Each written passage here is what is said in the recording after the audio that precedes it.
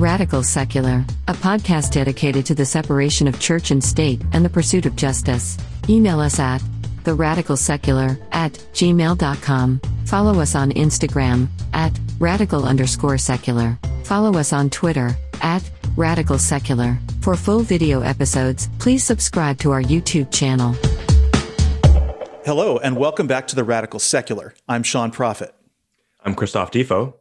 Today on our news segment, we will have the latest on the Trump campaign's crash and burn strategy for the home stretch of his campaign, the collapse of Attorney General Bill Barr's fake investigation of President Obama.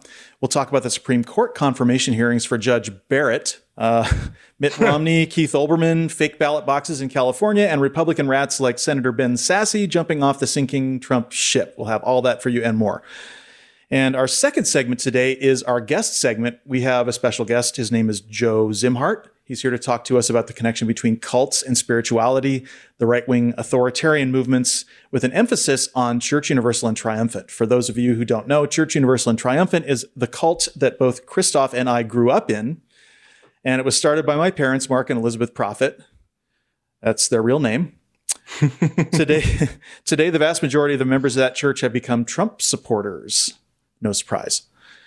Mr. Szimhart is an expert on the history and traditions of the occult. Basically, all non-traditional religions is what he covers, and traditional religion. He has a YouTube series called Cults in the Occulture, which I found incredibly interesting.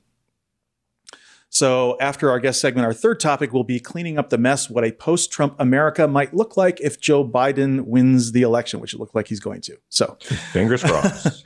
And we will be going off the radical radar, which is a brief summary of what Christoph and I have been up to this week.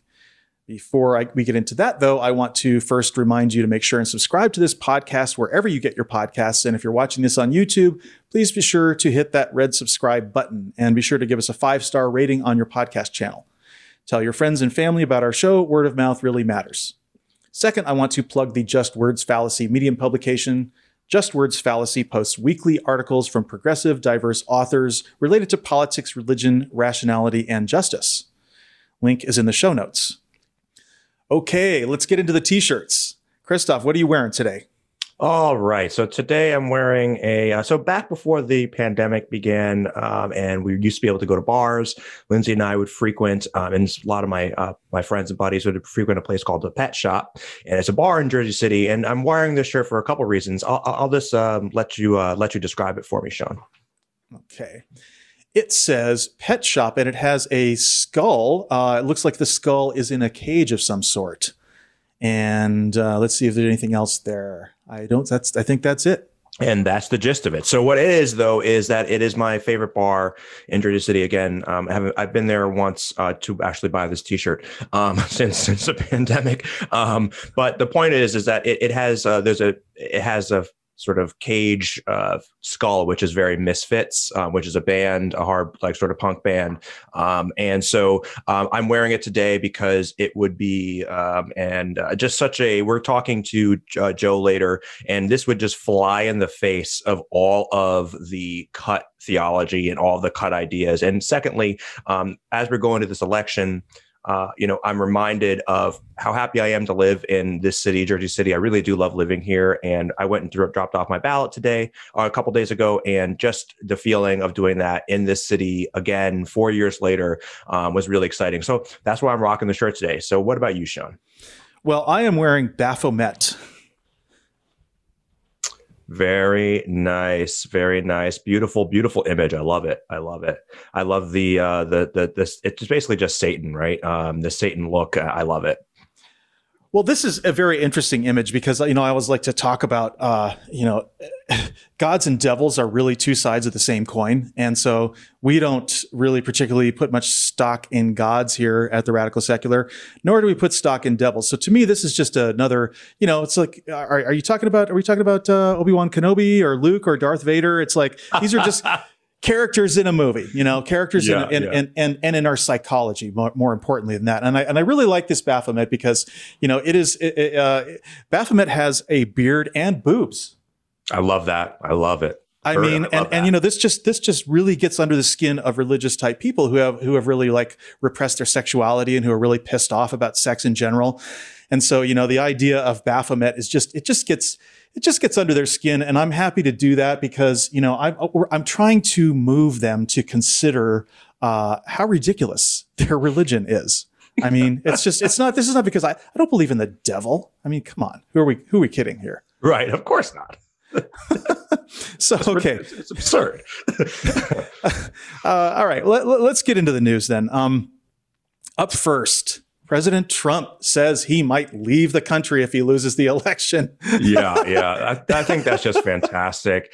And right, I mean, he has been setting this up, right? Like he sees the writing on the wall. And look, we're not in the prediction business here. We're not, right? I mean, things look great at the end of in 2016. It didn't work out well. So who knows what happens? But Trump does see the writing on the wall. He sees the polls. He has better polling than we ever see, right? And so he knows what's happening here. And so he's trying to set it up. Right. If Biden wins, then it's a hoax. It's whatever. And maybe I'll leave the country. Oh yeah, and he's been increasingly sort of coming to terms with this. First of all, saying there's not going to be a peaceful transition of power because I'm going to win. Then now he finally said on his town hall that he would, and before that he was begging suburban women to please like him. As far as I'm concerned, man, this is Trump going like this. Right? That's the Trump campaign right now. Right. That's fucking perfect, man. You're absolutely right.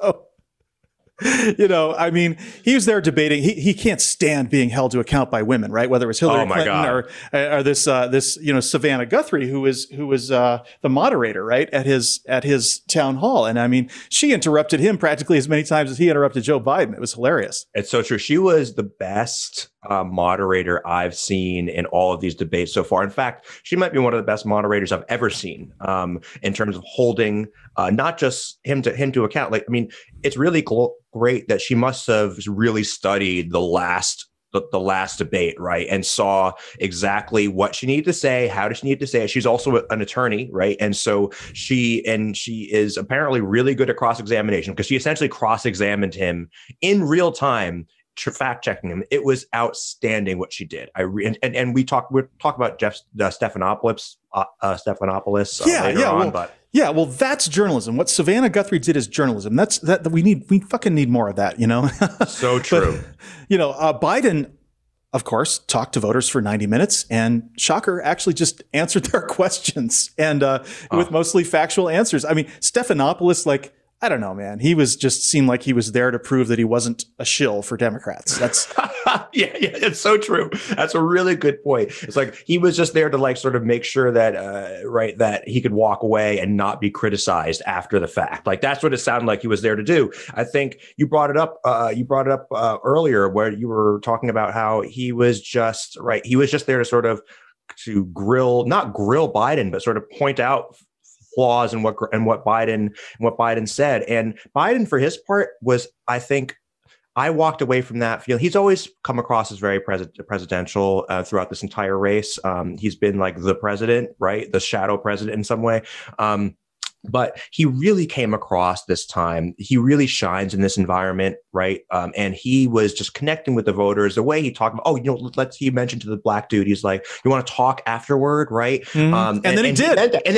And then he in fact did, because that's the kind of guy he is. I listened to Positive America this week, and they had Obama on. And Obama talked about this exact thing of how Biden is. And it was I had these back-to-back experiences of being like, oh my God, I listened to Biden for an hour and a half or whatever. I listened to Obama for an hour, and I'm like, wow, right. This is what it sounds like when people are just at a minimum competent, just at a minimum. We've gotten so just, I guess, inured or immune or just numb to, Trump's craziness. And this is what we need in a president. And how people can criticize him, I don't know. But, we had a lot of that this week. They're trying to go for the kill right now. And Rudy Giuliani and Steve Bannon, remember him, attempted to drum up another scandal about Hunter Biden, which is the thing that we've been talking about that they were pushing. That's what Trump was impeached for fuck's sake. I know, exactly right. And you know what? This is really interesting because what they want, because at this point in the race in 2016, they were in a similar position, not as bad as they were now, but they needed a break, right? And they got it with the email scandal like days before the election, right? Comey and everything else. So so they're looking for that again, because that is what turned the tide for them. That was enough to push them over the edge. Well, that's when people trusted the FBI. Now, it's like nobody's going to trust anything the Trump government says, which is that's a great point. If you're not already a supporter. And so this whole thing just fizzled out like a wet firecracker. And as a matter of fact, first the story broke in the New York Post, and then social media downranked the story, and then Kayleigh McEnany, the White House press secretary, that theocrat.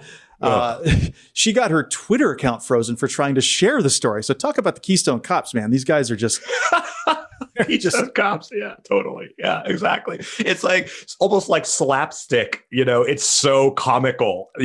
That's why I brought the slide whistle, because it's so ridiculous. It's just now the FBI is saying that Giuliani had been duped by a Russian intelligence agent about the story and is now investigating him. So it's just like, things look good. Things look good. And I hope they stay that way.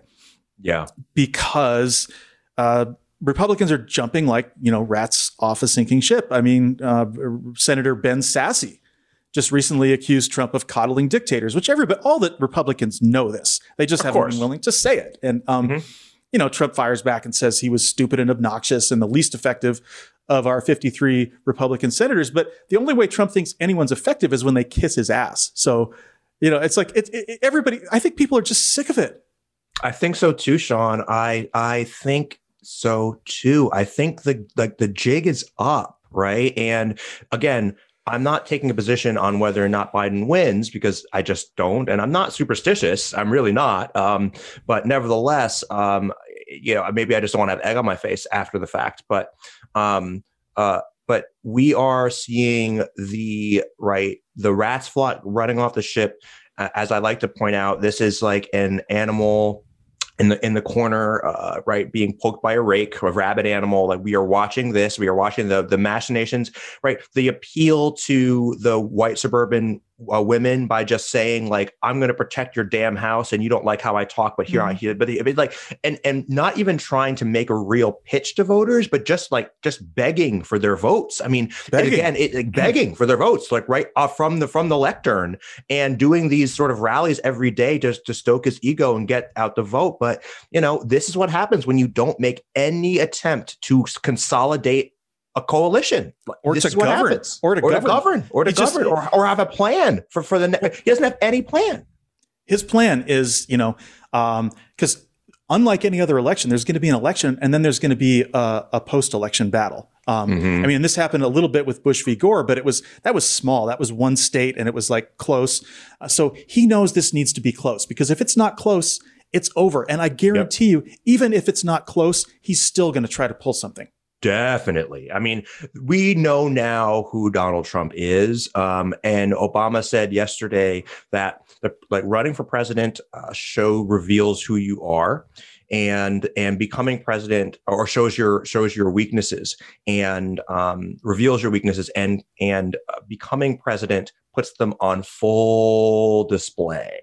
And we now we all knew he was a shitty guy before, but now we know he's not only shitty, he's incompetent, he's a narcissist, he's a sociopath. We now know all of these facts about him, and now it's not just we progressives that know this. The entire country knows this. The only question now is whether people who are really racist and people who are really into white supremacy, whether they're willing to say, okay, even in the face of economic disaster, even in the face of a pandemic, even in the face of all these things, my position in the hierarchy, this man is going to defend it, and I'm still willing to do this. So this is going to be hardcore Christians, outright racists, and soft racists, right? That's all who's left. That's all who's left. Right. Yeah. And so, and we see, the Republican Party is abandoning him, and they have to hedge their bets a little, because if he wins somehow, they're worried. But, like John Kelly he has no fucks to give. And he said about Trump this week, the depths of his dishonesty is just astounding to me. The dishonesty, the transactional nature of every relationship, though, It's more pathetic than anything else. He is the most flawed person I've ever met in my life. Now, oh man, I love that. I mean, that's ever met in my entire life, and right, yeah. And this is, I think, what most people who have met the man and have worked with him, at least, I think, probably walk away feeling, unless they are like sycophants, Yeah, well, and of course, anytime Trump, has someone say anything like that about him, he immediately goes after that person's character. But with John Kelly, he said, like, he hired the guy.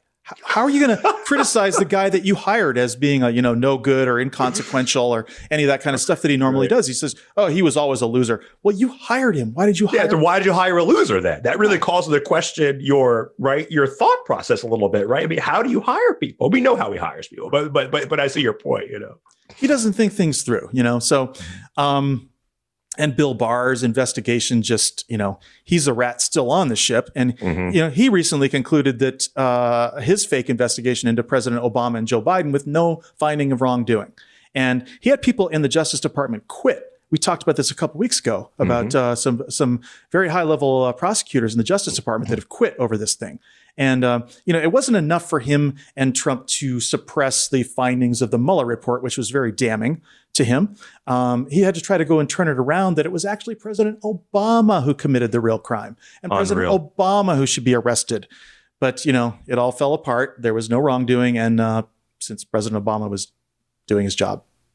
And what's happened here is what happens to anyone who builds, and Joe Occhipinti said this in his piece that he wrote for Just Words Fallacy, is that whenever an ideology that is based on hierarchy and dogma runs into reality, it's inevitable that it runs into reality. Reality exists. No matter how you try to pretend like it doesn't, it really actually does exist. And there really is objective truth. And so you can believe whatever you want to believe, but eventually it's going to run into reality. And luckily we have an electoral system that means that there's some level of accountability. Of course, it's eroded significantly. One last chance at this point, because if he has a chance to, imagine another 300 or 500 federal judges. Oh my God! Imagine, all the stuff he could do with the bureaucracy already. He's politicized the bureaucracy substantially, but imagine, by the end of a second Trump term, it would be completely politicized. There would be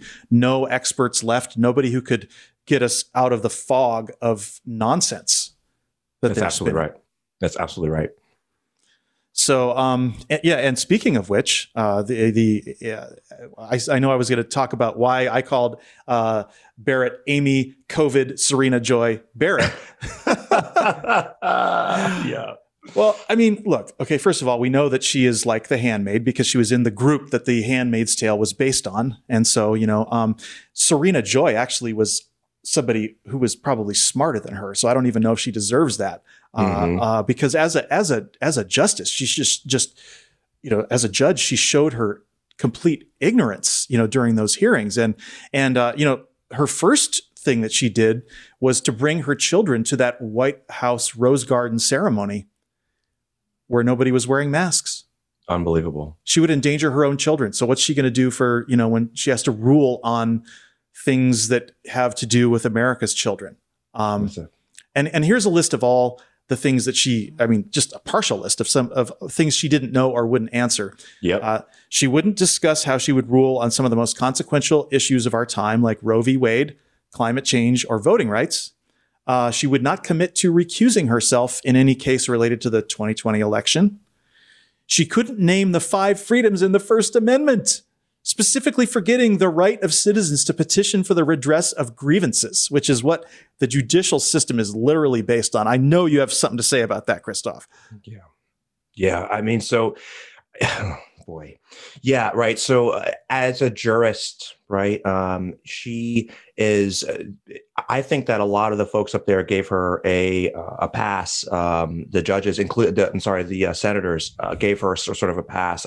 So at the end, Feinstein went out and said, oh, look, this was the most amazingly run process. I'm so glad, Mr. Chairman, that we did this for the American people. And then she went and hugged Lindsey Graham afterward, which is, first of all, a violation of social justice, of social distancing norms, but also like Lindsey fucking Graham. Are you kidding me? I mean, I think Feinstein needs to go. But the point is that there's people that gave her a pass. And this woman, she made a mockery, frankly, of not only the process, but of, I think, lawyers, of attorneys, right? She is a mockery of attorneys because attorneys is a commitment to the law. She hides behind originalism and Scalia and all that, but that's fucking bullshit. She is an activist judge. She is absolutely an activist judge. This is who she is. And so this sort of, we get this from the right all the time, right? She wasn't even able to answer, right? It's literally in the Constitution that the transition of power is in the Constitution. And she refused to say whether she could commit to that. She said she's an originalist, but she can't even say, oh yeah, you know what? I can concede that, yeah, the Constitution says, literally in words, that talks about that's not implied. There's no, right? And so this woman is a joke. She's a shill. This entire time, Sean, this entire week, I listen to the news every day. I read the news every day, just like you do, just like our listeners do, our smart listeners do. And I was depressed. Even though I see the polls and things are looking great, I know there is nothing we can do to stop her from getting on the court. And there's nothing. So Mitch McConnell has spent the last 3 years pumping the courts full of people just like her. And he finally got one on the Supreme Court. This makes Kavanaugh and all of them look like nothing. She is exactly why we do this show. She is exactly it, Sean. Yeah. I mean, and so many things. Okay. First of all, she's not even an originalist because she doesn't know her Constitution. But even if she were, the original Constitution without amendments is a document for feudalism. It does not, it disenfranchises Black people, women. It favors property over human rights. It is the Electoral College and the Senate are undemocratic. The original Constitution, I'm going to say it, and I don't care who doesn't like it. It's not worth being used as toilet paper, honestly. Yeah. So as an attorney, my fealty is to that. It's that document, right? And not that I'm offended by you calling it toilet paper at all. I'm just not like that. I mean, I just fuck holy cows, man. I'm not fuck that. I will say though that it is. And this is right. This is why the originalist argument originalist argument is always just a smokescreen for I want to hold back progress. Like that's all it's all it ever was. That's all it ever is. And now, by the way, and we talked about this last week, how finally the veneer of civility and the curtain has been pulled back. The emperor has no clothes. They're not even dog foghorns. We're not even pretending to be originalists. We're not even pretending to care about process in the Senate. It is a naked power grab, and they're not even pretending anymore. Right. Well, and I also want to qualify what I said about the Constitution.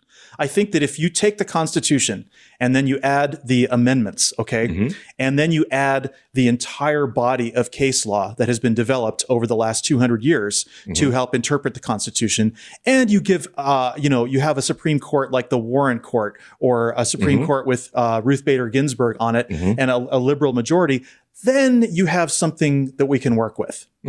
But when you corrupt the process, okay, by taking it and saying, okay, first of all, we're going to throw out a lot of these established cases that have granted people human rights. We're going to even possibly go back and throw out some of these amendments, to the Constitution. Although they can't really get rid of the amendments, they can change how they're interpreted to make them meaningless. As they've done, the 13th, 14th, and 15th Amendment were really not fully applied until this century. And they were passed, I guess they were applied when the Civil Rights Act came in the 20th century. That's when it really became, as a practical matter, enforced, right? Right. Yeah. And I think you're absolutely right about that. Right. And the idea of stare decisis, right, is sort of the bedrock of how, and precedent is the bedrock of how our judicial system works, how judges, deal with cases and case law, and they're bound by the cases that they passed before. And so the idea that you can just at any time, and she refused, by the way, to fully commit to that concept as well. So the idea that you can at any time just throw out those rulings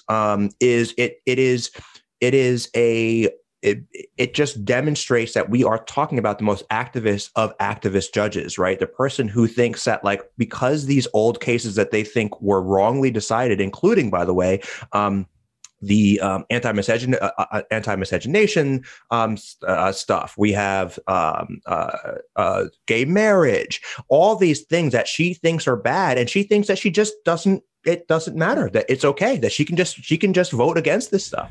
Here's the point. At some point, she's going to have to choose. And the Affordable Care Act, for fuck's sake, the Affordable Care Act. And the Affordable Care Act. I mean, it's horrific to contemplate, which is why, she really is the handmaid's justice on the Supreme Court. And she's going to have to choose at some point between her overriding Christian faith, which she's imbibed her entire life. I mean, you just look at her life. Okay, she has 7 children. She considers herself to be owned by her husband. I mean, it beggars belief that she would get all the way through the gauntlet of a lifetime like that, living in a group like that, clerking for Scalia, supporting originalism, and then suddenly now she's going to rule fairly on cases. It's impossible.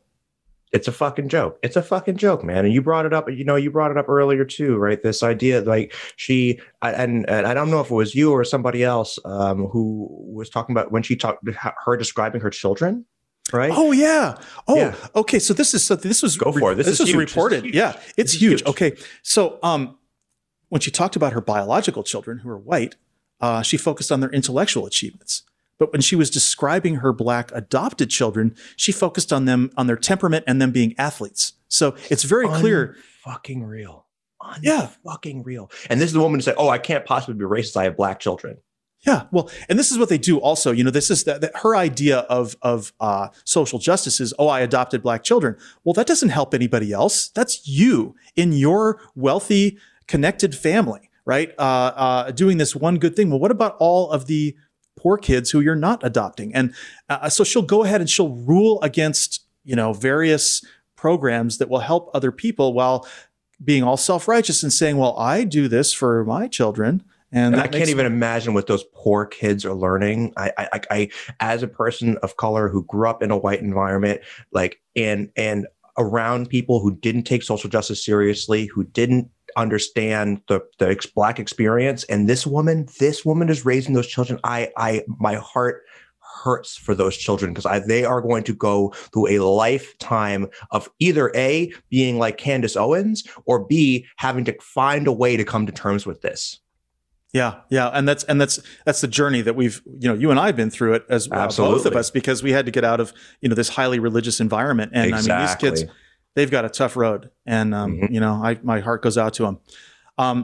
Well, I had a bunch of other stuff we were going to talk about in the news, but, I'll just touch on it briefly. Mitt Romney is tone policing and telling us we need all this civility. He went after Keith Olbermann, who, by the way, if you haven't watched it, Keith Olbermann is back with his daily Worst Person in the World segment. It is awesome. I missed him, and it's good to have him back. But he definitely ruffled some feathers, including Mitt Romney. So, and Mitt Romney can go fuck himself, honestly. I mean, I've had it up to here with his faux civility, but when it really comes down to it, he was going to vote. He's going to toe the party line, just because he thinks he's going to one day be the savior of the Republican Party down the road.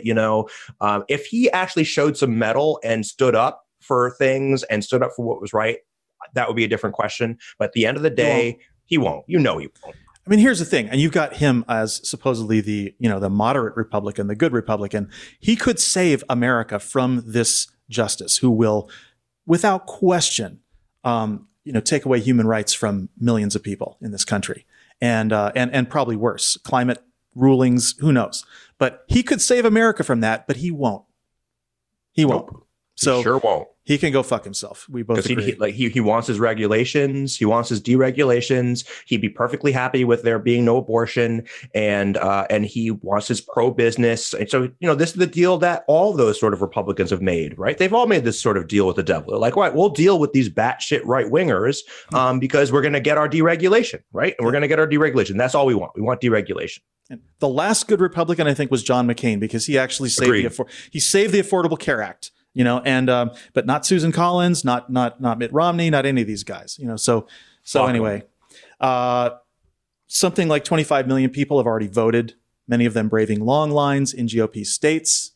Apparently, it's looking like it's a big Democratic surge since we haven't seen too many red hats in those lines. It seems like everything is pointing to a Biden win, but we cannot relax until everyone votes and all the votes are counted. So please, we'll be hitting this hard next week as well. Get out there. Phone bank, write letters, contribute. This is the home stretch, folks, and good luck to us all. Oh yeah, man. Oh man, the anxiety, Yeah, it's been tough. All right, well, let's introduce our guest. Joe Szimhart is an artist, a cult information specialist, and a mental health professional who currently works for a psychiatric emergency hospital in Pennsylvania. He made his living as a cult interventionist from 1985 through 1998 after exploring and rejecting groups and teachings derivative of Theosophy and New Thought, including Agni Yoga and the Summit Lighthouse, also known as Church Universal and Triumphant. Earlier this year, he published Santa Fe, Bill, Tate, and Me, How an Artist Became a Cult Intervention Specialist. He is often sought by the media for his opinions and expertise about cult phenomena. So without further delay, we bring you Joe Szimhart. Joe, welcome to our program. Thank you for being here. Sure. Appreciate you inviting me. This is a wonderful opportunity for a conversation with my past almost and what's going on today about all of this cult stuff, including the group that you and I were most interested in at one time. Yeah, and I'm really glad that we could make this happen and that you were willing to do it. Before we get started, do you have any kind of a T-shirt or a painting or anything you'd like to talk about? Well, sure. I put this shirt on here. I don't know if you guys can see it. I'll stand up a little bit. It's from Santa Fe, New Mexico, and that's the city where a lot of my questing began and how I got involved in the I Am activity, the Agni Yoga Society, and the Church Universal and Triumphant back in 1975. And my backstory is that all that came together all in one day. The first day I got there, the seeds for that exploration began. And it happened in an art gallery. I was in a friend's art gallery, Bill Tate.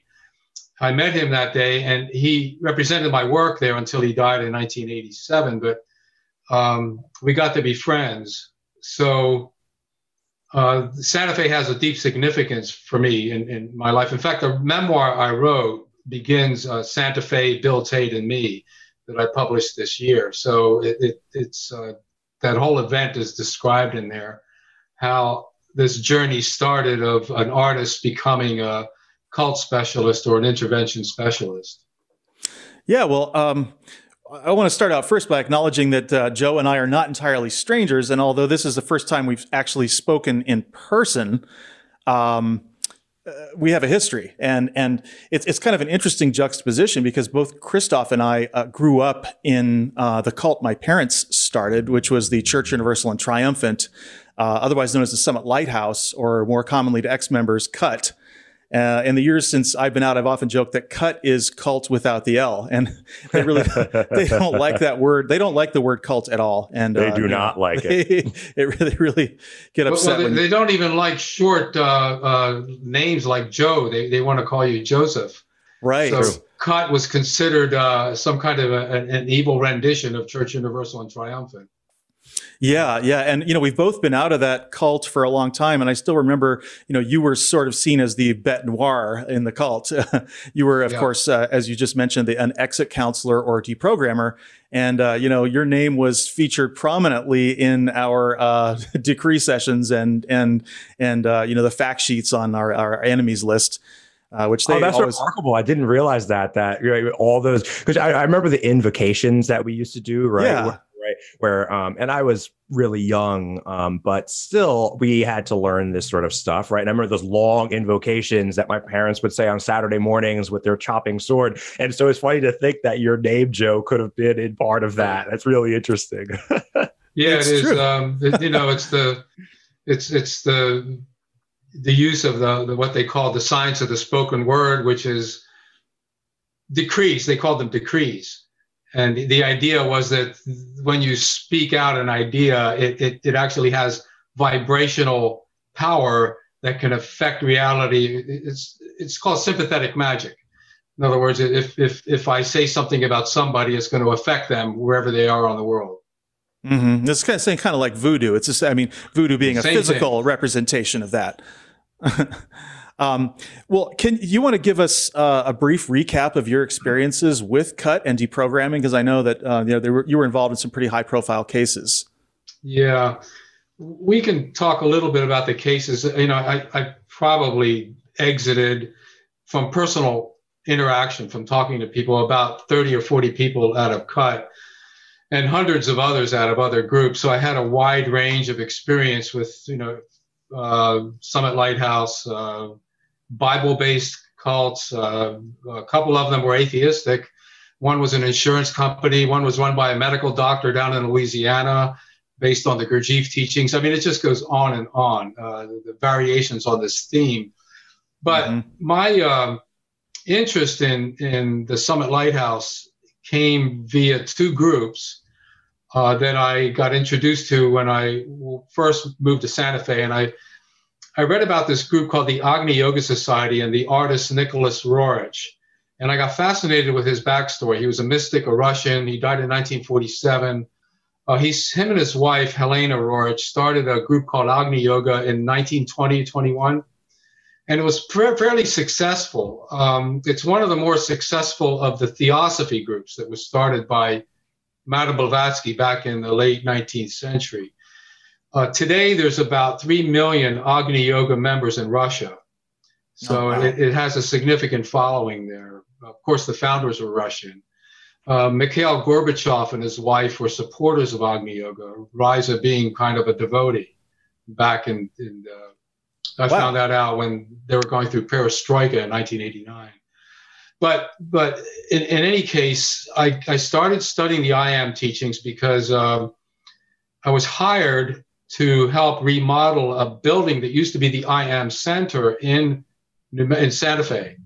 And the owner's mother was a devotee of the group, and I got to know her. She was an elderly lady, and she lent me all these books. I was curious about what this sect was about. And it had a lot of what's called New Thought, which is the idea that you put on the perfection of God or Christ in your mind and think only positive thoughts, and good things will happen to you, health, wealth, and prosperity, all of that.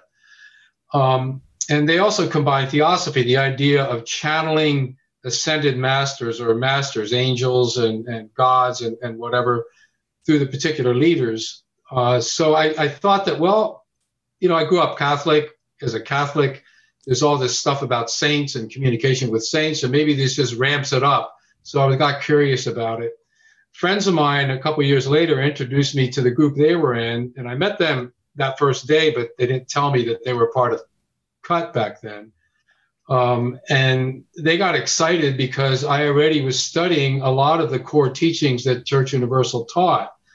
And I found out that the Agni Yoga teachings were taught at the 4th level of Summit University, which was their highest level, and I had already read them all. So I figured I was already in, So I started to go out to the conferences in 1979, and I went to 3 of them. The last one I went to was in 1980 in Easter time.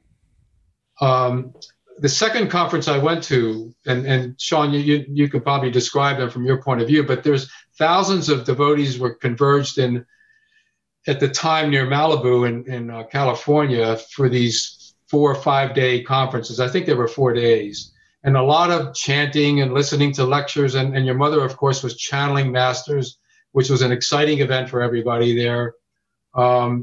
So I know when I came back from the first one, my first wife told me, she noticed there's something different about me because I really was enthused. And she said, "You're not the same guy I married." I mean, I didn't think I'd changed, but she saw it, and heard it. And the things that changed were, I cut my hair short to conform with the style, the Mormon-like look that the group members had. Shaved my beard, stopped wearing certain colors like red and black. There were sacred colors in the group. Stopped listening to rock and roll, stopped using marijuana, stopped, listening to jazz. All the fun stuff. Yeah, right. All the stuff that makes it worth it. Sex had to be elevated to some kind of a pure level, which irritated my first wife, obviously. So we were divorced.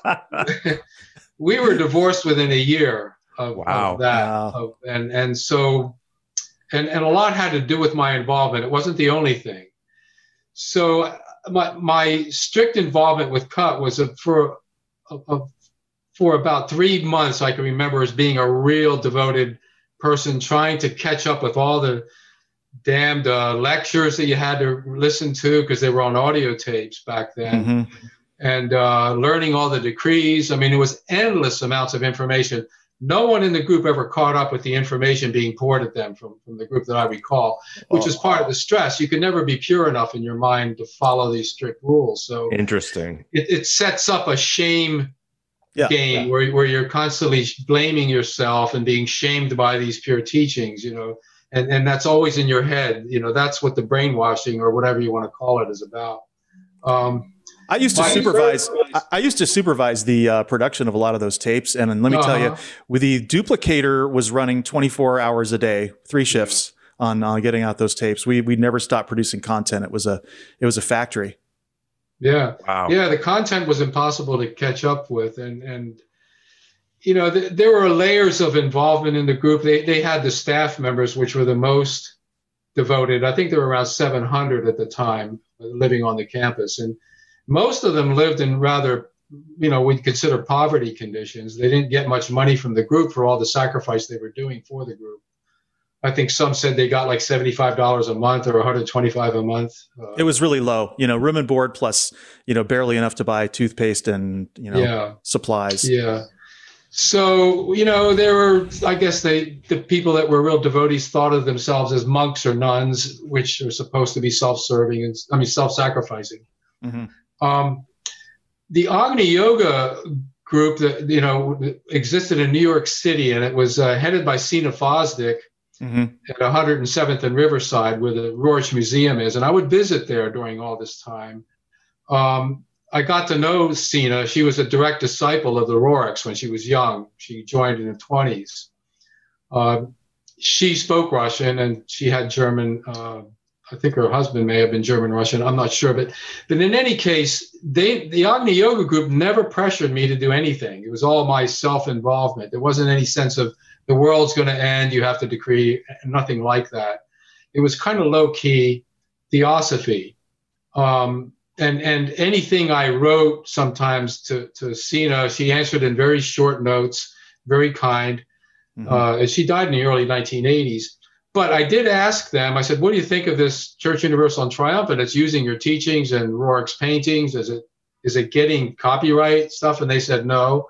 And I said, well, aren't you going to sue them or whatever? This is when I was getting out of Cut. And they said no, that the group karma will catch up with them. That's how they put it. So they weren't going to get into litigation. But later I found out that Agni Yoga had its own controversy as well.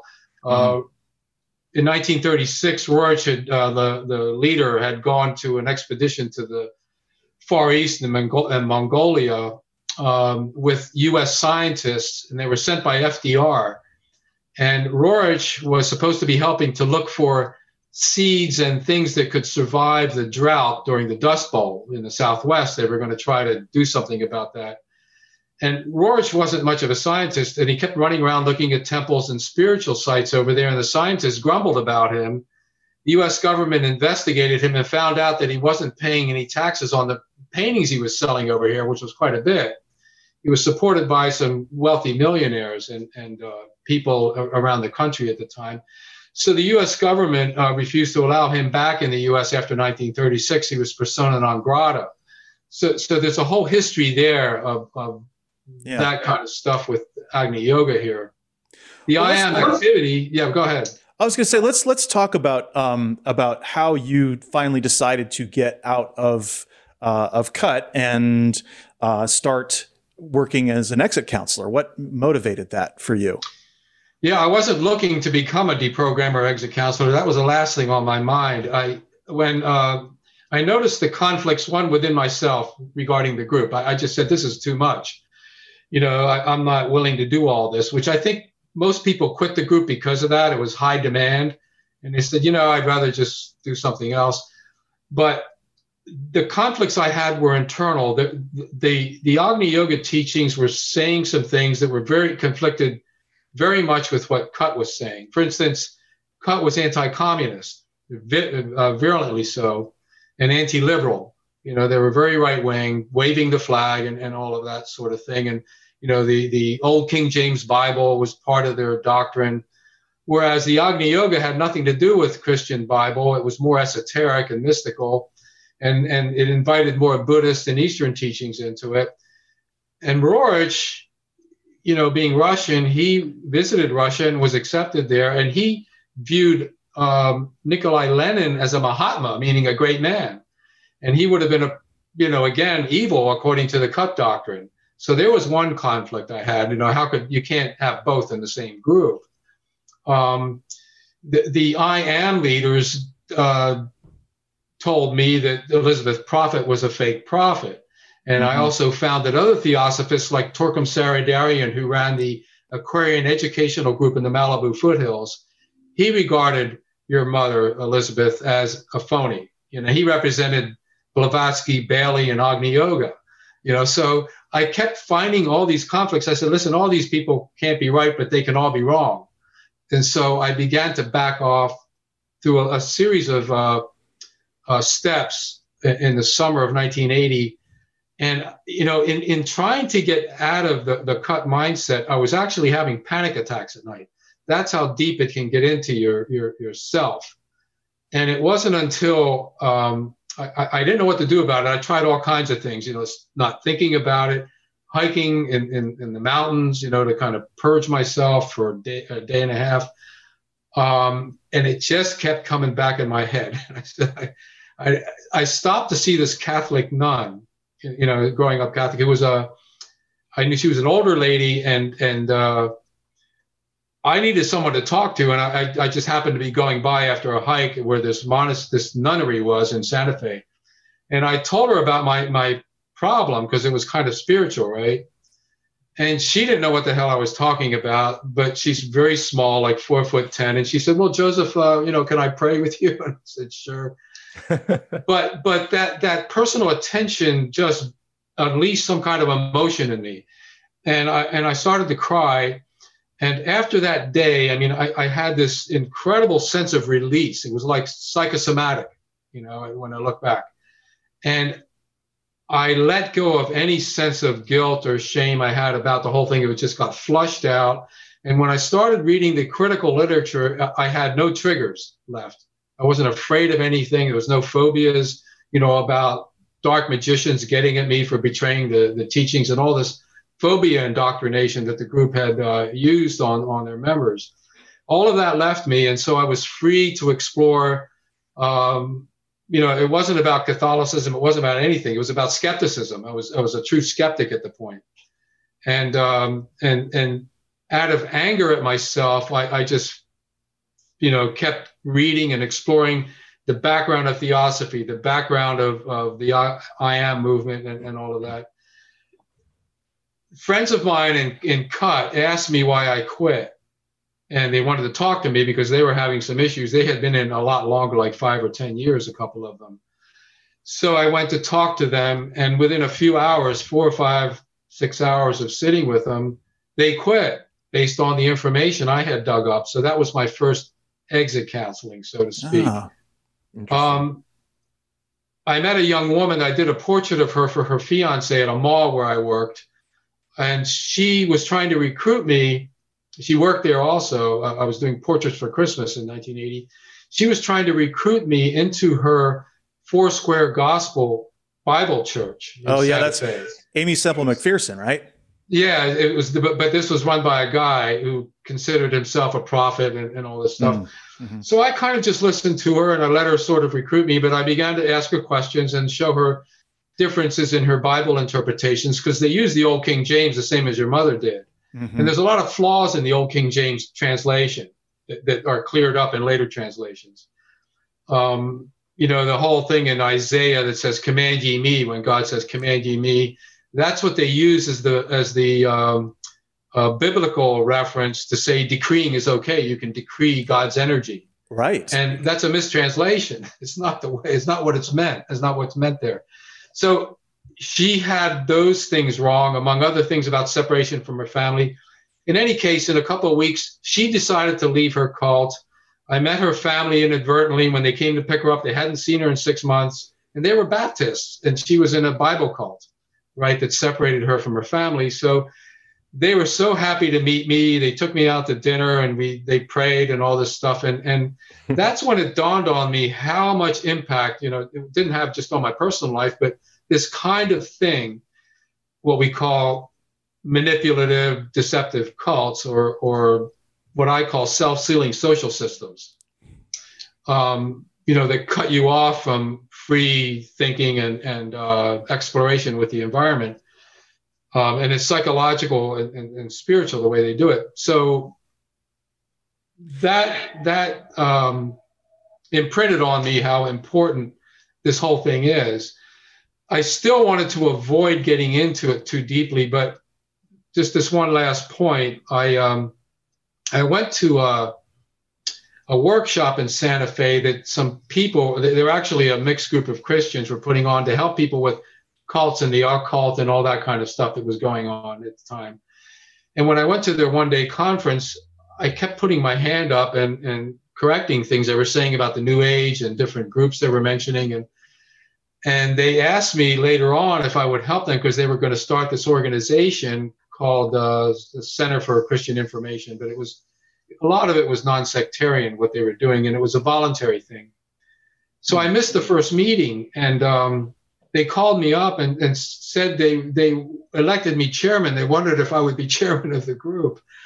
So I decided to help them out. And it was an interesting group of people. It really was. One guy was a professor of philosophy at the College of Santa Fe. And, there was a mixture of people there. One was a minister, and one lady was a former nun.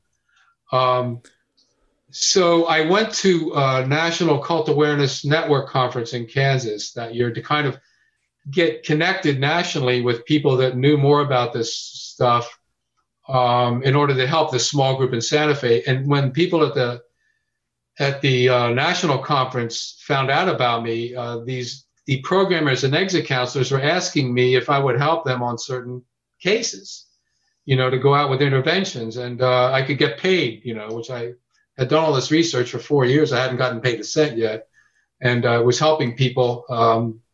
So I said, okay, and I began to help on these cases, and it just, the calls kept coming in, and by the end of that year, 1986, it was a full-time job. Wow. Yeah. And I started working internationally, and I did it for 12 years. So that's basically how I got into it. Well, I want to say, I think that, you have an obvious, deep knowledge of the theology. You probably know more about the theology of my parents' group than I do, having grown up there. And the way we got connected was because you have your YouTube channel, and of course we'll link to that in the show notes. And there's so much information there. I love it. And we've touched on some of it already, and we'll touch on more.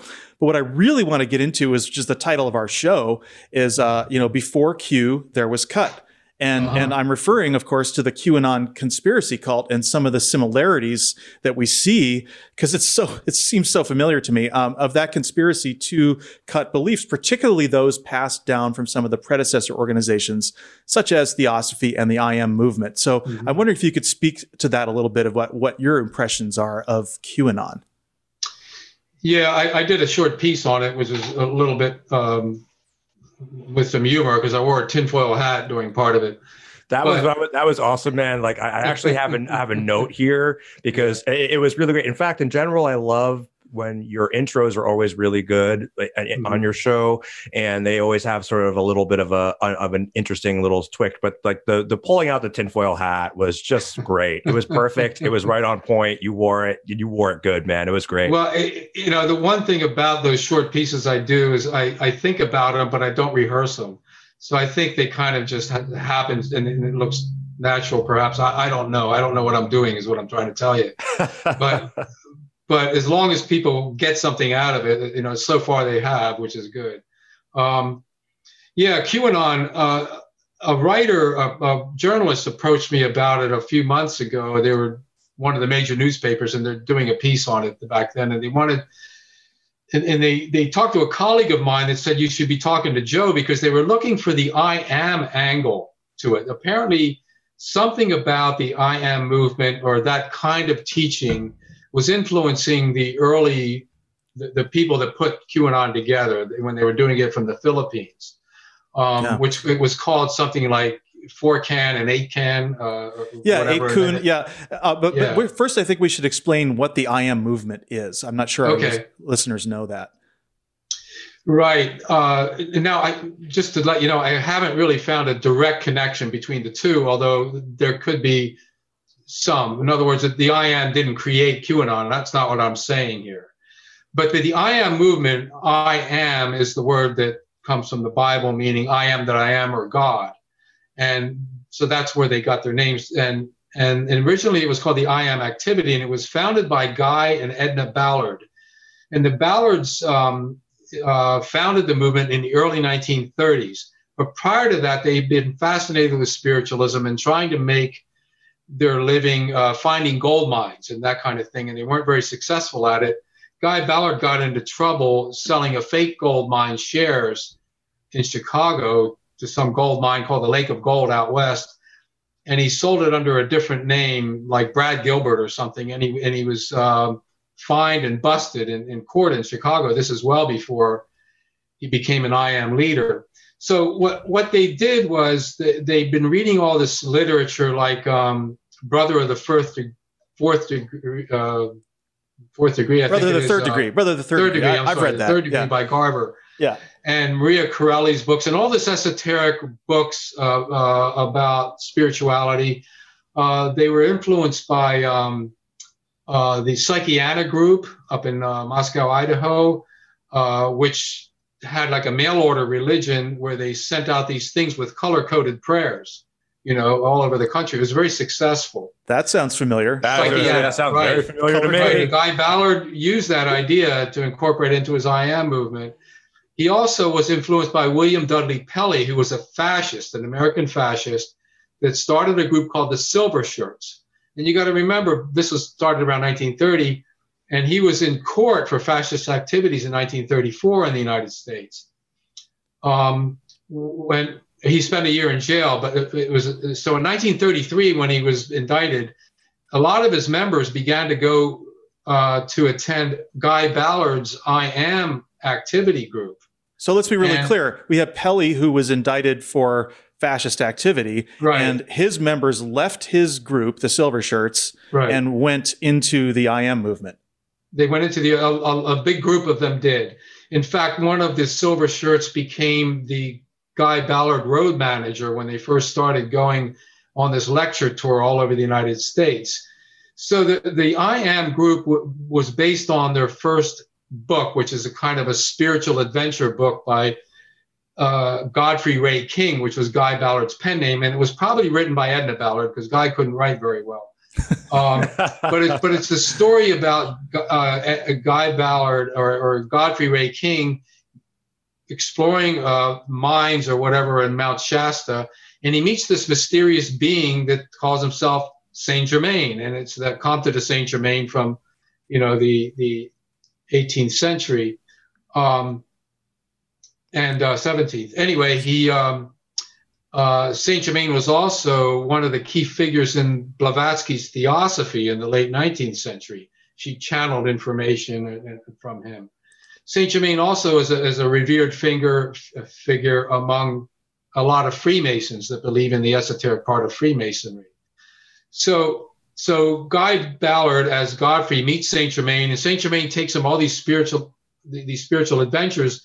There's temples inside of Mount Shasta, believe it or not, where things happen, miraculous things, and Guy talks about all his adventures with Saint Germain in this book called Unveiled Mysteries. Oh, that and classic. Then they put out a second book, very similar to that, called The Magic Presence. And that was the only two spiritual adventures books they put. But that's the foundation Bible, the foundation document for why they exist. Well, and what's interesting about that is sorry to jump in, but that's okay. my mother, in her home in Red Bank, New Jersey, where she grew up, found her mother had those I Am books, the Unveiled Mysteries and the Magic Presence, on the shelf.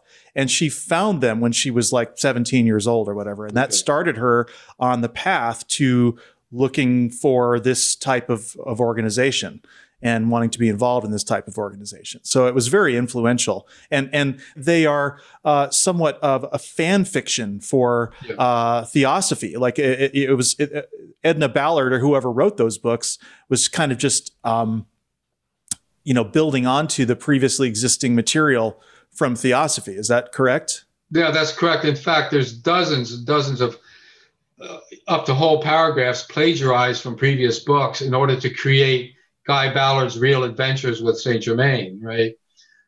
So she was cobbling together material from other sources. So they weren't pure experience in that sense. In any case, the group gathered a lot of members by a conservative count, 50,000 by the end of the 1930s.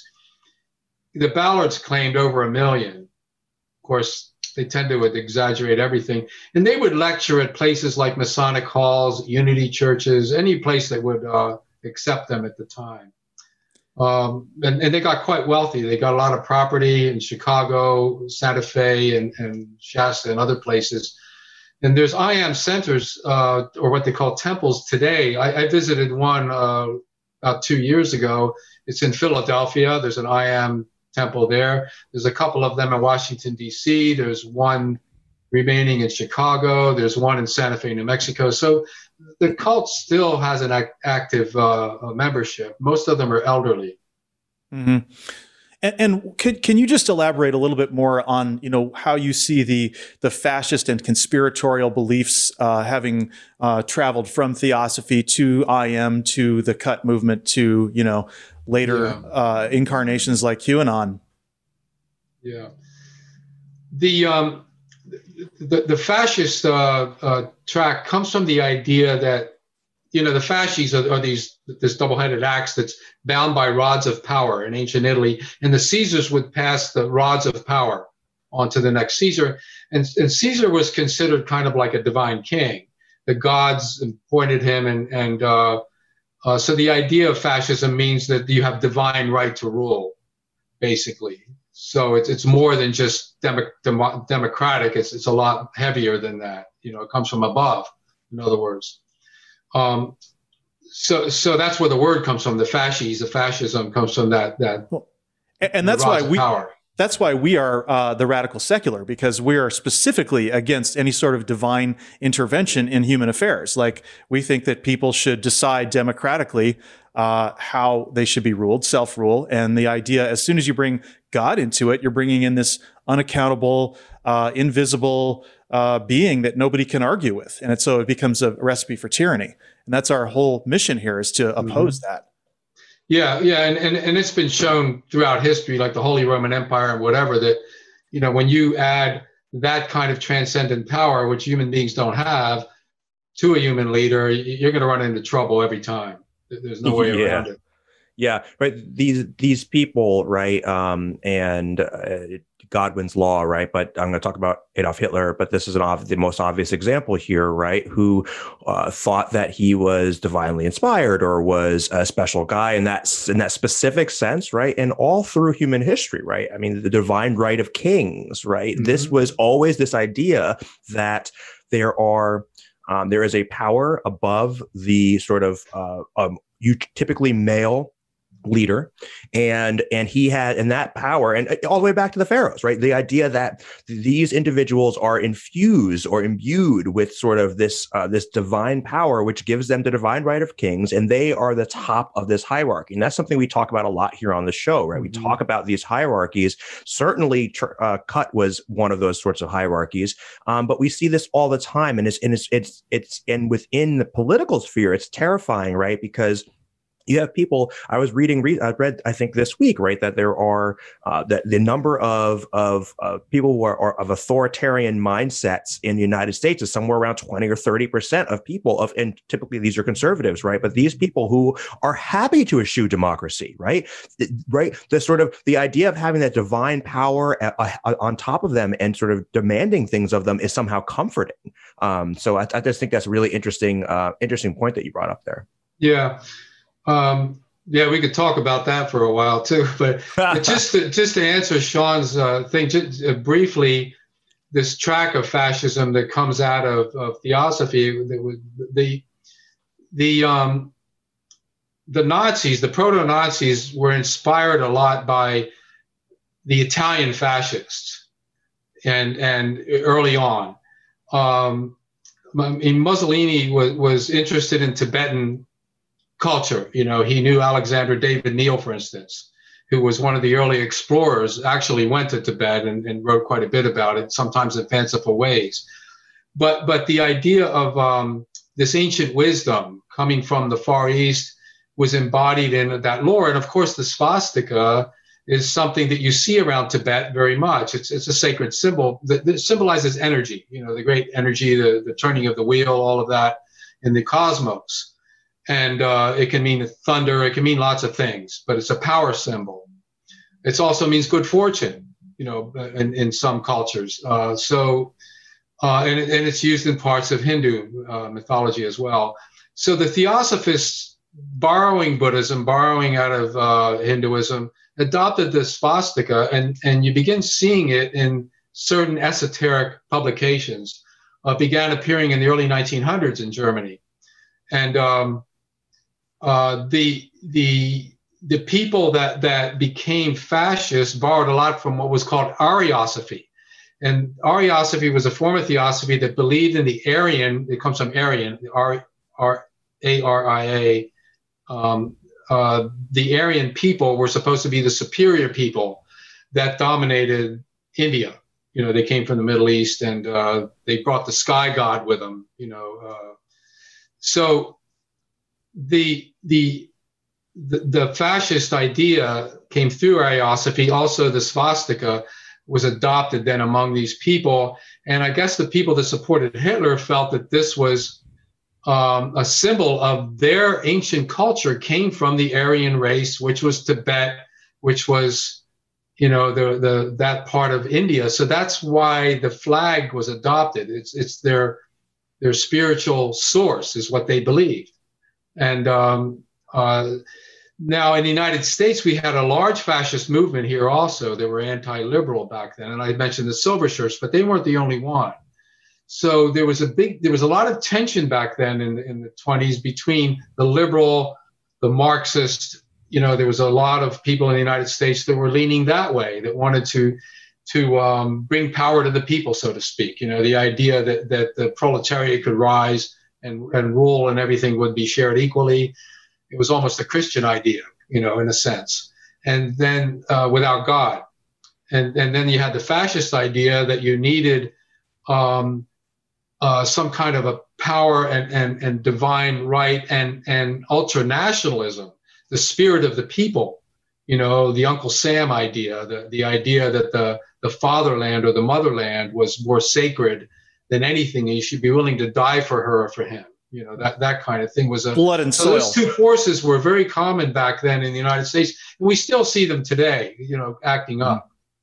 Yeah, the blood and soil, and also, you know, we see a lot the whole racial thing. That wasn't that a big deal in the IM activity, the racial issue? Yeah, when I first approached the IM group, this old woman that I talked to, she told me everything I asked. She was very open about it, and I asked about the race thing, and she said that basically that Black people have a peculiar karma that doesn't bring them into the vibration level you need to become an I-ammer today.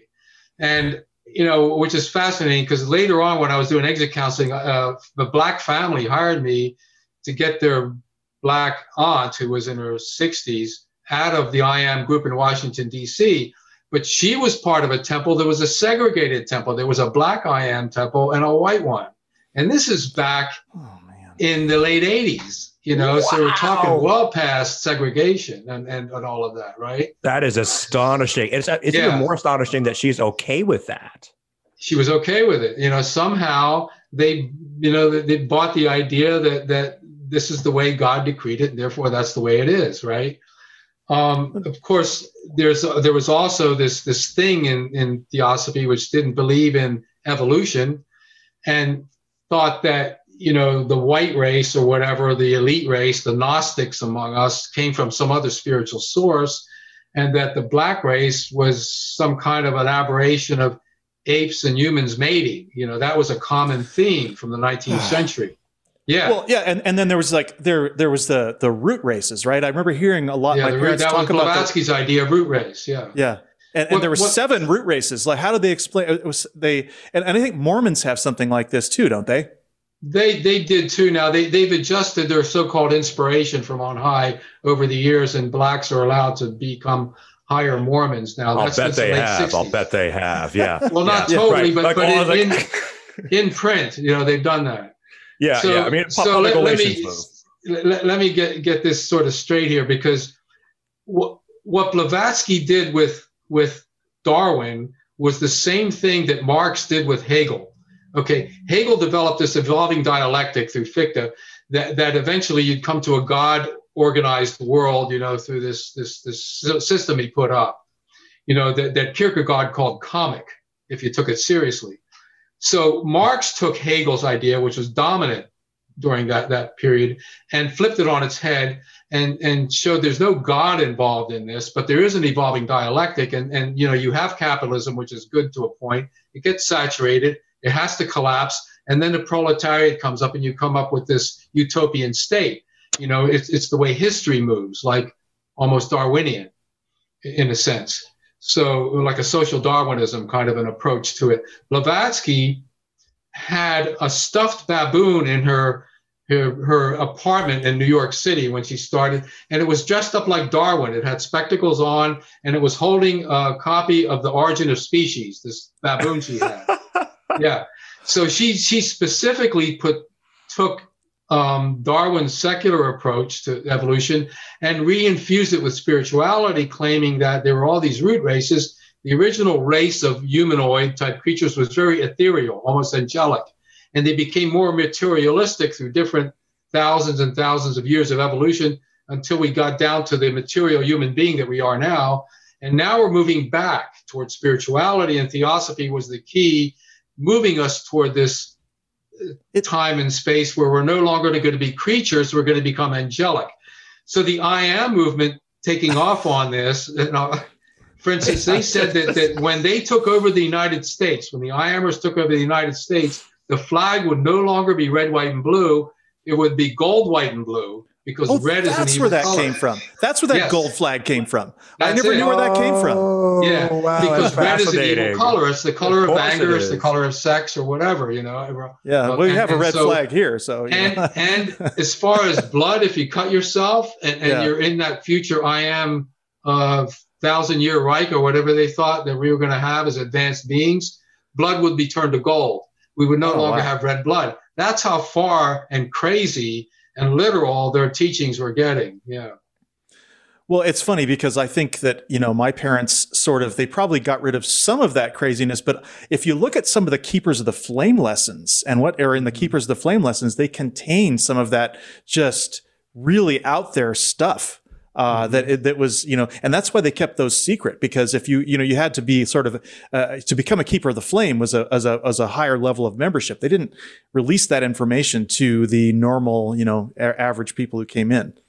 Yeah, I went through all the Keepers of the Flame lessons. I mean, I began, I applied for them to begin because that was the first step to become a member.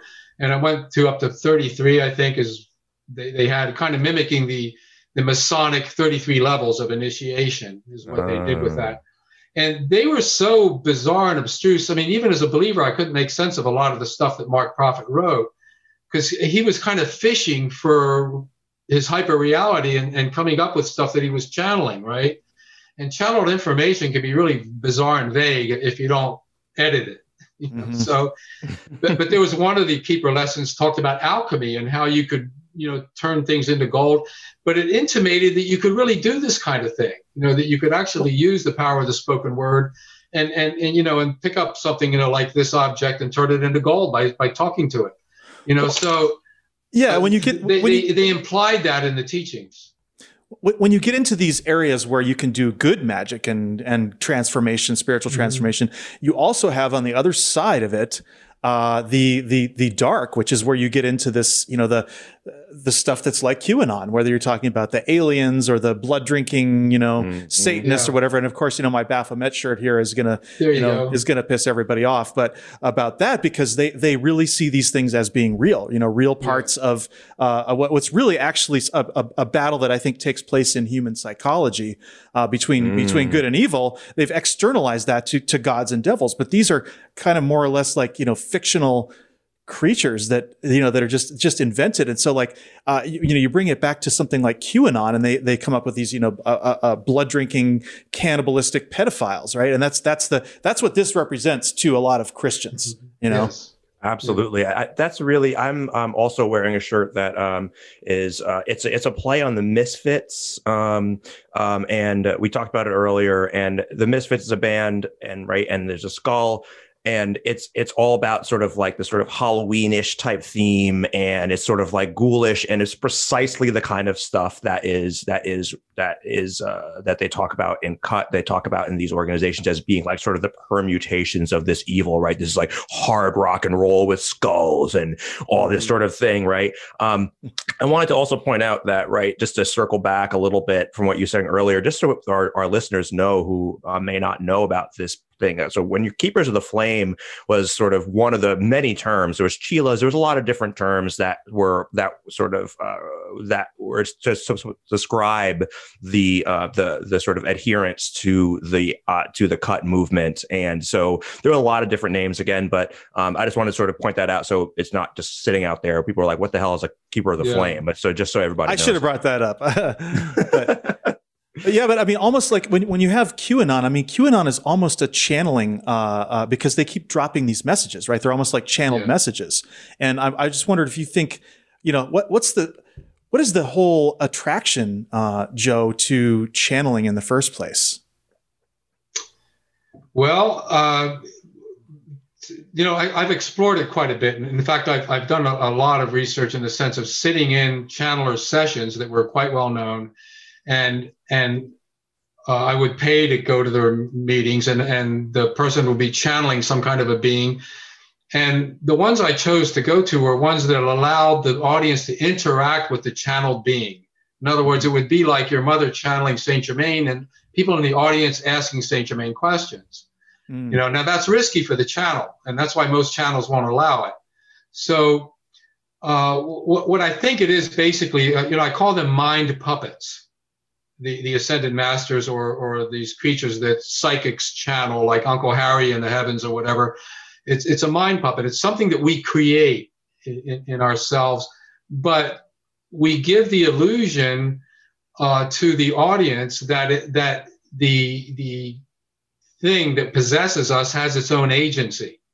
That's the illusion you want. Just like with a puppet show, you want the kids to believe that the puppet has its own agency. It's its own agent. It's talking. It has its own mind, its own personality.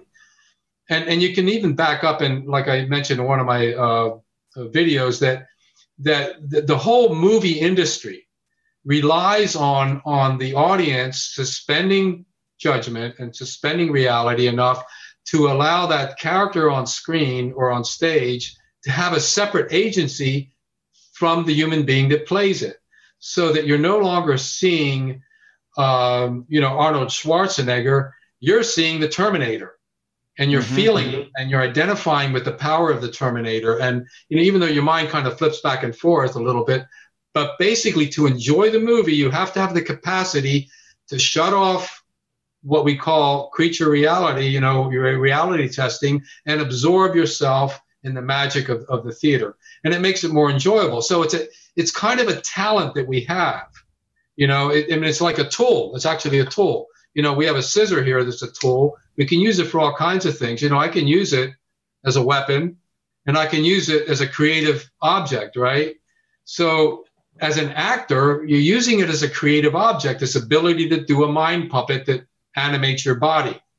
And if you do it really well, it's very convincing. People are happy that they, enjoyed it and have almost therapeutic reactions because they cry, they smile, they feel rage, they feel happy when the hero wins and all of that stuff, which is what Greek theater was all about. That's what it was meant to be, to have catharsis, right?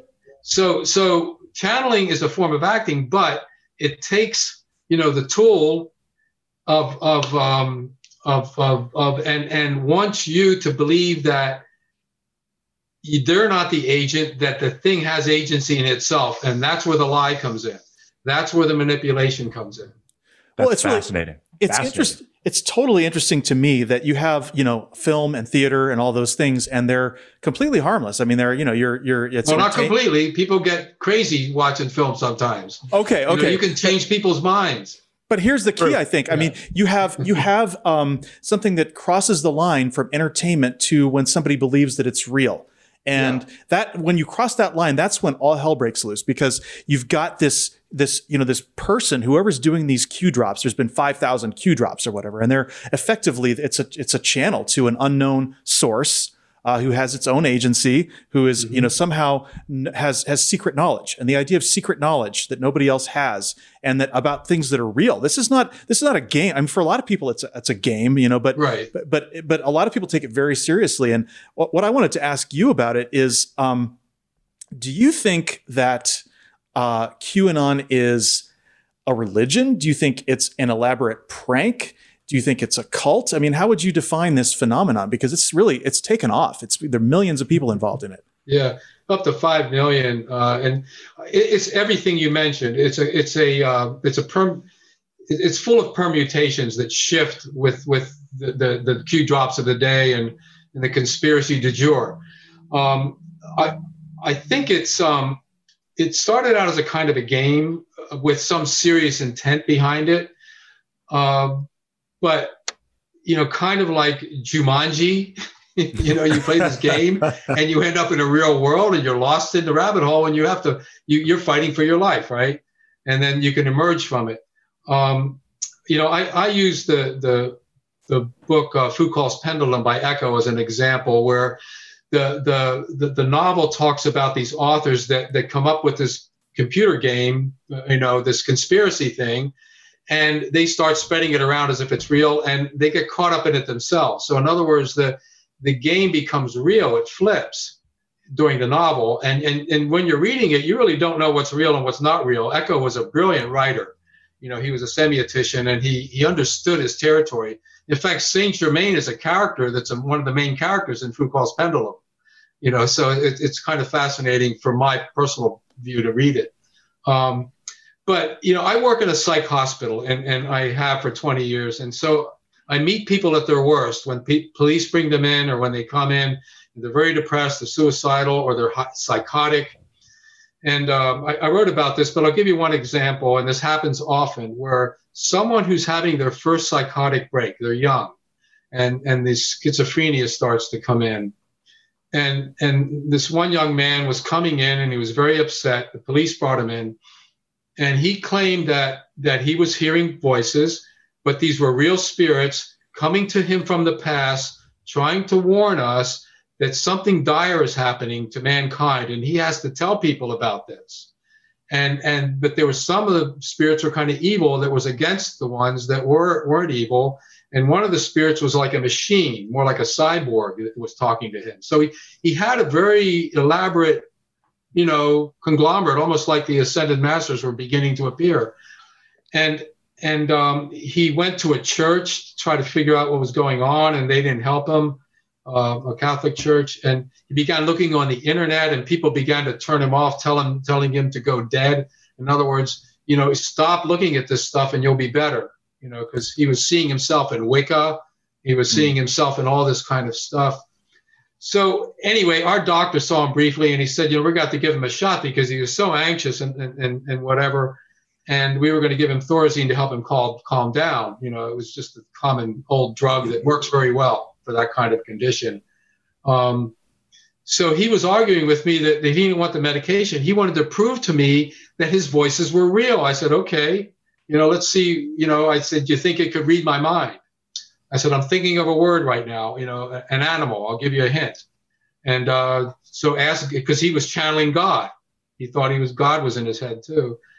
And he guessed things like aardvark and whatever. I said, no. I said, it's a 3-letter word. I was giving him all kinds of hints. And I said, okay, your God's not working. It's cat. The word is cat. That's all I'm thinking. And I was thinking it really loud. He should have heard it, So then he wanted one more test. And this time I wrote a word on a piece of paper and I folded it and I gave it to the nurse. And I said, the nurse is going to hold it. She has your medication.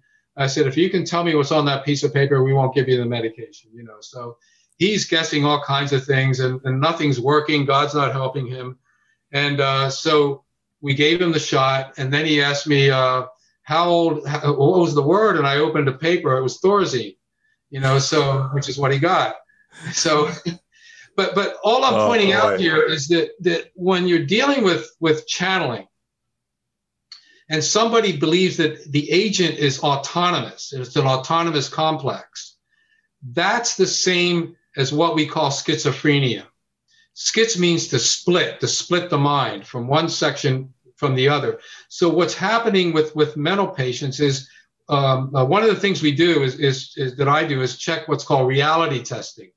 And you want to see if that's working well in the person. You're trained to do that by looking at what their behavior is. So reality testing is a very important part of sanity, of what we mean when we're sane, when we're in sync with the environment, the social environment, the intellectual environment, the physical environment, and all of that. And so if we're not reality testing well, we can end up in psychosis or deep depression or mania, because then it goes out the window. And that's basically what you're talking about, I think, as secularists, is you're trying to reality test the social environment. How well is it working? So, but backing up to the channeler, some people that are channeling are quite functional. They do well in society, even though they believe they're channeling Lazarus or some other creature, from a UFO or whatever, but they still can set that aside and function pretty well. So they're not dysfunctional. They're not the type of person that's going to get hospitalized. And that's what most channeling groups operate under. The leader is a functional human being. They're not insane. They are, however, participating in a form of schizophrenia. Wow. So that's the best way I can explain it. Wow, that is fascinating. It's fascinating. And the one thing I can say is that, when growing up in this environment, I kind of thought like my mom and dad were the only ones doing this. And after I got out, I started realizing there's channels everywhere. They're all over the place. And, a friend of mine who actually helps us with this show a bit, I mean, his mother was channeling an entity named Dr. Duran. And, this is like, and the Dr. Duran was like El Moria, very, very similar personality. It's like when I started understanding that these archetypes of beings that are being channeled are fairly common across the world. And, Ramtha, and listening and some of these channelers are better than others. They're really, some of them are real performance artists. I think my mom wasn't bad, Oh, your mom, I think, was very talented. I mean, she really knew what she was doing. And I always remember, even as a young person, going and speaking to her and being brought up. And of course, my dad would be basically like on his knees. Right. And, and I'd be standing there, and her presence was such that you really felt like you were in the presence of somebody who was divine, or somebody who was a cut above, not your just normal human being, right? And of course, a combination of that is the way she was revered, but also I think it's just, and sort of me being a child also, right? But I think also that she really was talented. Like she was a really charismatic, talented woman. Yeah. Now you got to remember what charisma is here. And I agree. She had charisma, but within a context. Outside the context, she would seem bizarre, weird, even awkward. So charisma is about relationship. When you look at the meaning of the word, it only works in relationship. And so the person has to project the charisma on the hero object. There has to be a hero object. And if you don't believe the person's a hero, they might just come off as an asshole. They don't feel charismatic at all. For instance, I mean, today you have people that believe that Donald Trump is charismatic, right? But if you don't buy his act, you can use all kinds of other words to describe him. You don't feel the charisma. Definitely not charismatic. Charisma depends on context, on relationship. So it's not something that's innate, is what I'm trying to point out. Oh, that's a really interesting insight. Thanks for that. Yeah. Well, any final thoughts? Because I think we've actually hit our time limit. Wow, this has been an quick. incredibly interesting conversation. And I just, I don't know, Christoph, do you have any final thoughts, or Joe? Well, I have a question, Joe. So are you at this point in your life, do you practice any kind of, I mean, I assume that you're not involved in any cult, but I also assume that you're not involved in any religion. But is there any kind of sort of spirituality or some sort of idea from that camp that you follow or practice or think about? Yeah, at my age, I'm 73 now, so I've explored a lot of this stuff, and I was forced to. Being a intervention specialist, I would constantly be challenged by some new group and new idea. So I had to have a good handle on comparative religions, what they really taught and the permutations and how they valued themselves and the conflicts within the group and all of that.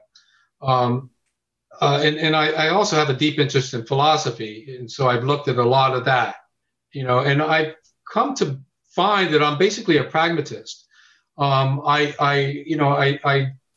see atheism as a kind of a symbolic way of looking at the world, and we need symbolic ways of looking at the world, but we want to keep them healthy. That's the thing. Human beings, according to Otto Rank, are forced into this idea of creating a symbolic world in order to deal with the terror of death. If we didn't have it, we would collapse psychologically. So we all come up with this stuff. If we don't, we become really neurotic, believe me.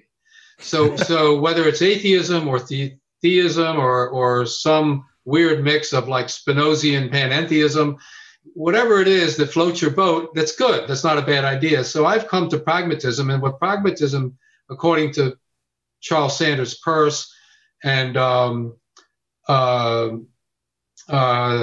God, he was a psychologist. My mind's not working here, but people like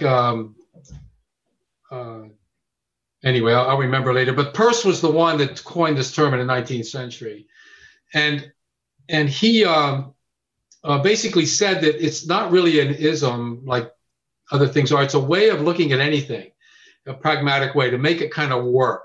So you could be a pragmatist as a Catholic, a pragmatist as an atheist, a pragmatist as a Buddhist. So what it does is you apply as much skepticism as your system can bear in order to keep it healthy. That's the best way I can describe a pragmatist. I don't discount the value of certain kinds of Catholicism or certain kinds of Buddhism or certain kinds of Islam. There are what I call elegant expressions of these religions with good people in them. And those people can tolerate dissent. That's the whole point that I have to look for. If a pragmatist is someone that can tolerate dissent as long as it isn't extreme to the point, where I'll kill you if you disagree with me. You should be able to tolerate it and argue with it or discuss with it. So basically, yeah, I follow that idea of Peirce, and so many others have done that after him.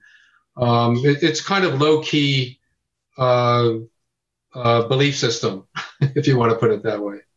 Awesome. Well, we like that. We like, because secularism is really that. It says nobody gets to be in charge. No religion gets to, make the rules for everybody else who doesn't believe that religion. So, all religions should be taught as, comparative religion, like you said, in school, so that people understand what other people believe, rather than just being taught one religion, the state religion, which essentially here is Christianity. We don't like that. We think that that leads to, Christian nationalism and all kinds of other problems, and conflict with Islam and conflict with, everything else. So that's why we're radically secular. But when you look at the founding fathers, they pushed toward a kind of secularism too. Mm-hmm. And if you look into the Federalist Papers, one of the things they argued that was most damaging to any kind of a nation was called factionalism. And you could throw cults, gangs, mafia, whatever you want. But to have a faction running the nation was dangerous. Yep. So they set up the system and so that factions couldn't rule here. You could rule them, you could get them out of office in a few years if you had to. Yeah. And they allowed freedom of expression and freedom of religion so that the factions could argue with one another here freely without one being able to make rules and laws about the other. Yeah. So it's kind of messy. And it doesn't satisfy everybody. It certainly doesn't satisfy the factionalists. If you're a hardcore fundamentalist, you're not going to like that. But hell, you live in America. If you're an American, you got to put up with this. The founding fathers were pragmatists in this regard. Yeah. Well, Joe Szimhart, thank you so much for being with us. We're really happy that you took the time and really enjoyed all of your insights. So hopefully we can talk to you again sometime. Yeah, appreciate it. Nice to be here. Thank you again. All right, that was a great segment with Joe Szimhart, and now it's time to do Off the Radical Radar. So what were you up to this week, Christoph?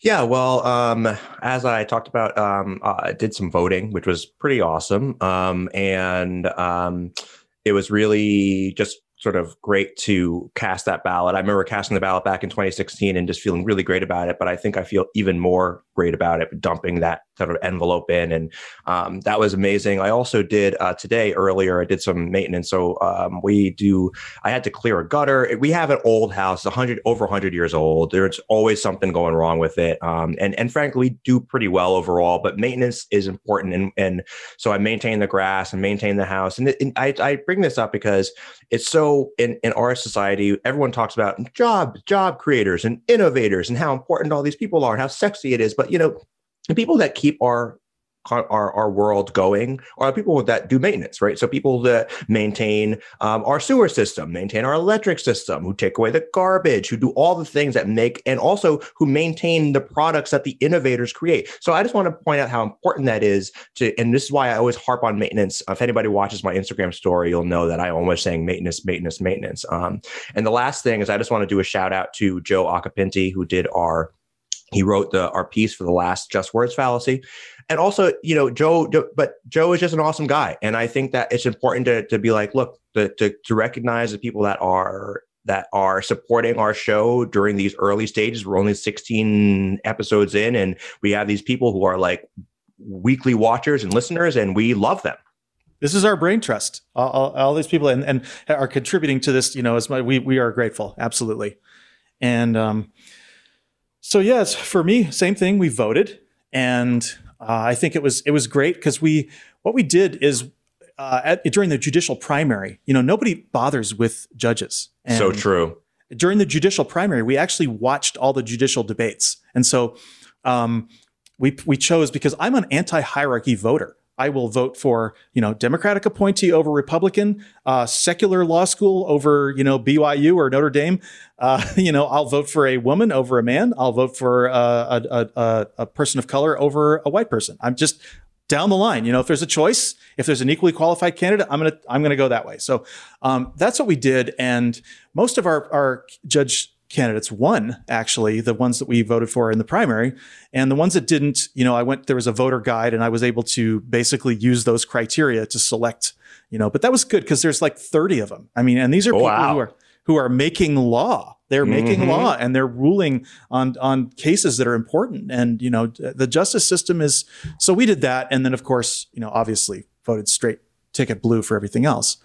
And, so it felt good. It felt really good. And, The other thing we did this week is, and you were involved in this too, Christoph, was we're discussing changing up our music theme for the show, because we just picked a piece of library music and now, it's getting a little bit tired and we want to do our own thing. So we're gonna be working on that.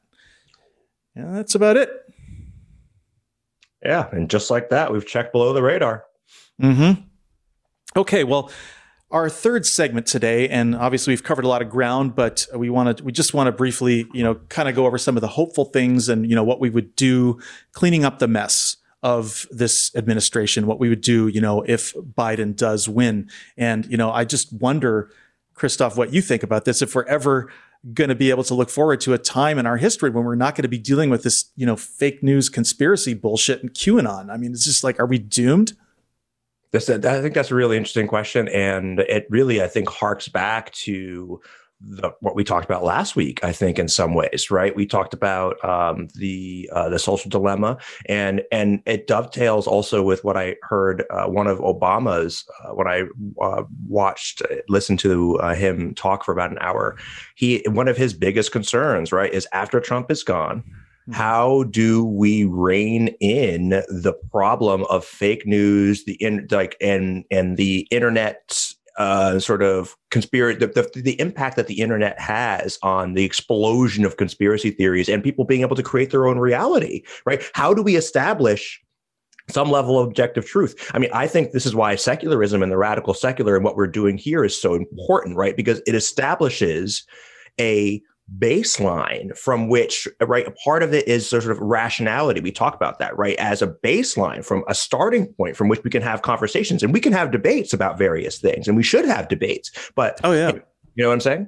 We're going to keep hammering, and the main thing we're concerned about, like, honestly, most things that involve expert opinion, I don't really have an opinion. I'm going to listen to the experts. And that's, I think, number one. We got to get people to start listening to experts again, respecting expertise, because, I don't know, you don't know. And we want to have the people who've spent their lives working on a problem be the ones that we put in charge of the problem.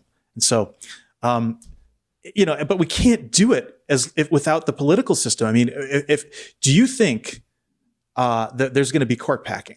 How are we going to deal with this? Yeah, this is huge, man. And I listened to a really great segment this week. I don't remember what I listened to it on, but it was one of these very, very sort of lefty organizations, nonprofit organizations, and it's all about getting progressives, people like you and me, like, into the fight in terms of judiciary, because the judiciary isn't as sexy as the other branches, and so people start like, eyes glaze over, and it ends up not sounding that important. Now, the death of RBG obviously sort of infused the race with people that now starts with energy around this issue.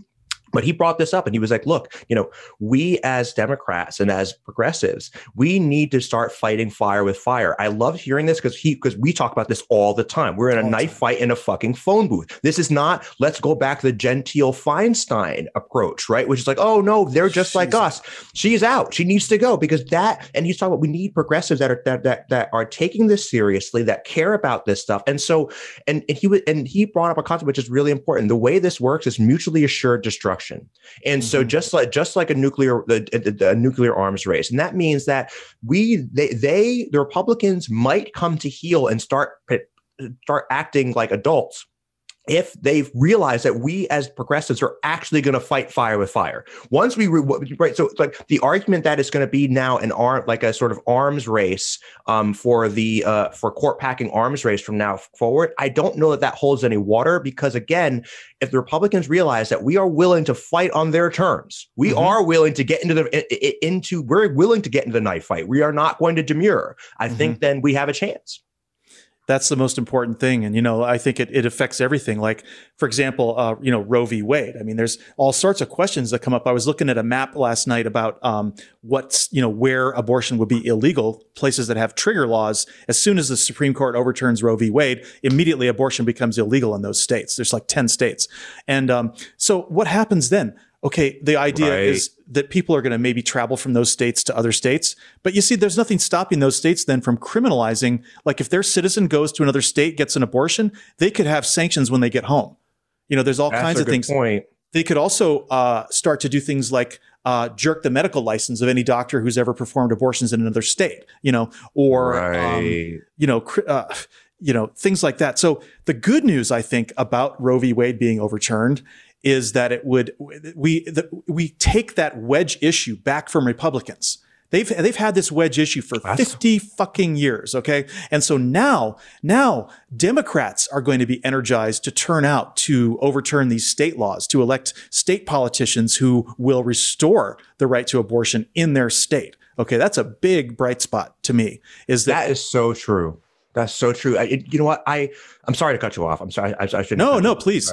I was just thinking, right? Like the analogy here really works. And that is that Trump brought racism and the problems with our government and the problems with money and money in government, like right to the fore. Right. And same thing with McConnell for the last fucking 14 years or whatever. He's been showing exactly what the problem is when there is unaccountability in government. He is exactly the problem. Right. And so and the Roe v. Wade issue is going to make this very salient, and particularly for women, young women, for obvious reasons, but for everyone who cares about women's right to choose, all of a sudden it's going to be stopping an academic thing up there in the ether, and all of a sudden it's going to be very, very real. If you live in Texas, you cannot get an abortion. If you live in Ohio, you cannot get an abortion, just like that, right? And just so I think it'll help pull progressives off of the bench in the same way that Trumpism has pulled progressives off the bench.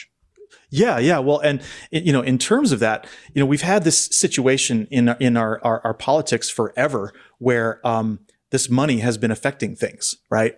And also theocracy. And I've been railing about theocracy for 20 years. And all of a sudden, I think in a way this could be a blessing in disguise, because all of a sudden people who didn't listen. And it's like, I hate being right about this. I really don't like to be right. But, we started warning about this when George W. Bush got elected, that that we were going to be moving towards this theocracy. And now it's real.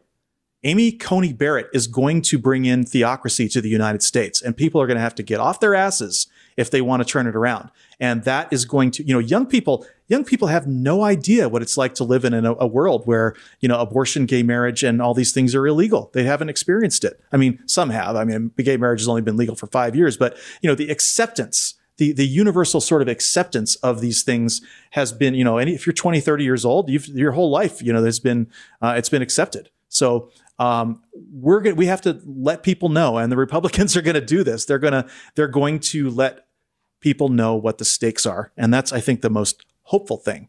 I think that's right. Yeah.